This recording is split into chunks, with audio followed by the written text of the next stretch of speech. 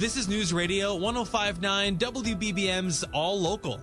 Listen and subscribe for Chicago's most up-to-date news each weekday morning and afternoon. Now from the WBBM Newsroom, these are the most important news stories from the Chicago area.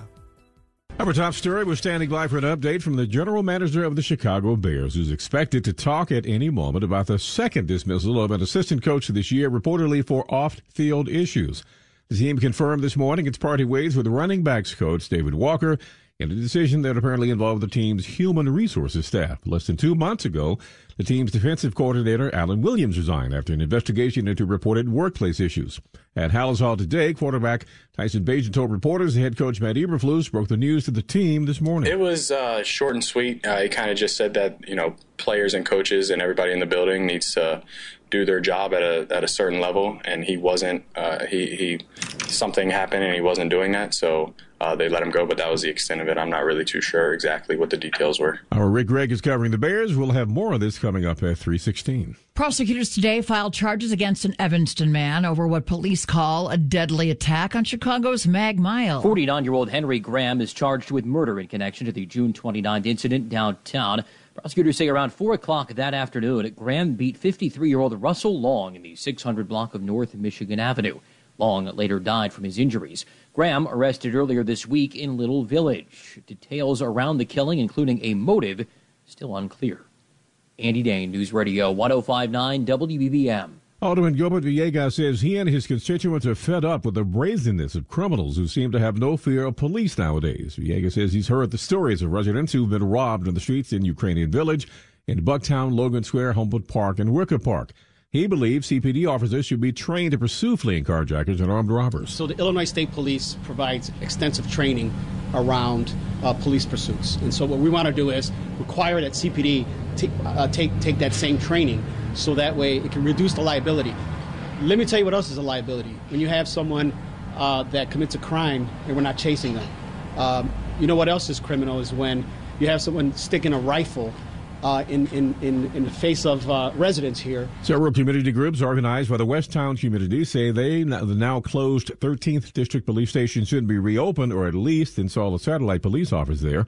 Villegas says the mayor and police superintendent should attend a community meeting in Ukrainian Village on November 14th. And as the city of Chicago wrestles with how to accommodate the influx of new migrants and help unhoused people who are already here, the city council today put two controversial measures on hold. In a tactical move, sponsors of the Bring Chicago Home ordinance delayed a vote on raising the real estate transfer tax on high-end property. It's an apparent attempt to head off a parliamentary move by opponents. Next came a proposal to acquire a Jewel food store at 115th Street in Halstead for a migrant shelter. 21st Ward Alderman Ronnie Mosley said he's against it, even though the site would later be developed to benefit the community. I cannot change my pledge to my community.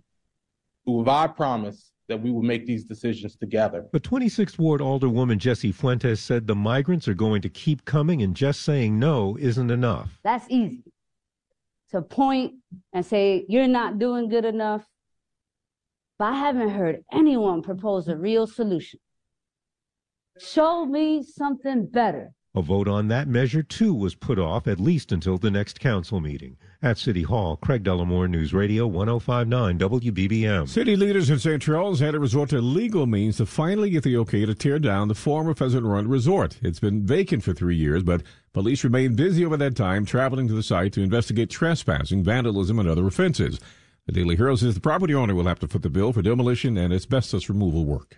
A popular holiday festival is announcing some changes this year. Fans line up for souvenir mugs every year at Christkindlmarket. The 2023 designs have been released on the market's social media channels. There are 3 locations downtown at Daly Plaza, in Wrigleyville at Gallagher Way, and at Aurora's River Edge Park. Each of those locations will have their own mug design. The mugs are usually given out when you buy spiced wine. This year they're doing something new. A reindeer mug is going to be offered with a non-alcoholic beverage. The Christkindlmarkets open November 17th and remain open until Christmas Eve. Cisco Cotto, News Radio 105.9 WBBM. We're getting a look inside some of the issues that has sparked this week's walkout by hundreds of part-time instructors at Columbia College here in Chicago. One of the main issues separating the two sides is cost cutting. John Otterbacher, who teaches cinematography at Columbia, says that includes cutting hundreds of classes. He says that means fewer opportunities for part-time instructors and larger class sizes for students. The changes they're trying to make and implement would reduce the classes that we're teaching by as much as 30%. So this is going to have a real significant impact on the instructors, and it's going to have a significant impact on the students. Leaders at Columbia claim the school needs to find ways to ensure the sustainability of the college so it can continue to serve students. The school also claims it will continue to offer a wide range of small classes, in part by having full-time faculty teaching a larger share of courses. Jim Goodis, News Radio 105.9 WBBM. Northwestern Medicine and Lurie Children's Hospital are engaged in a new approach to treat hepatitis C in pregnant women to try to stem the tide of rising infection rates for that disease. Dr. Rabia Javeri, head of pediatric infectious diseases at Lurie, talks about the potential dangers of hep C. If it's untreated over the first 1 to 2 decades of life, it can eventually lead to scarring and what we call fibrosis of the liver. And this is effectively liver damage that might require a liver transplant or could develop into liver cancer. Officials say rising hep C rates are driven by the ongoing opioid epidemic and the sharing of needles. The treatment is being given under the guidance of specialists at Northwestern Medicine and Lurie Children's Hospital of Chicago. All Local is a production of News Radio 105.9 WBBM, Chicago's news, traffic, and weather station. Please like and subscribe to this podcast on the Odyssey app to continue receiving up-to-date news and information.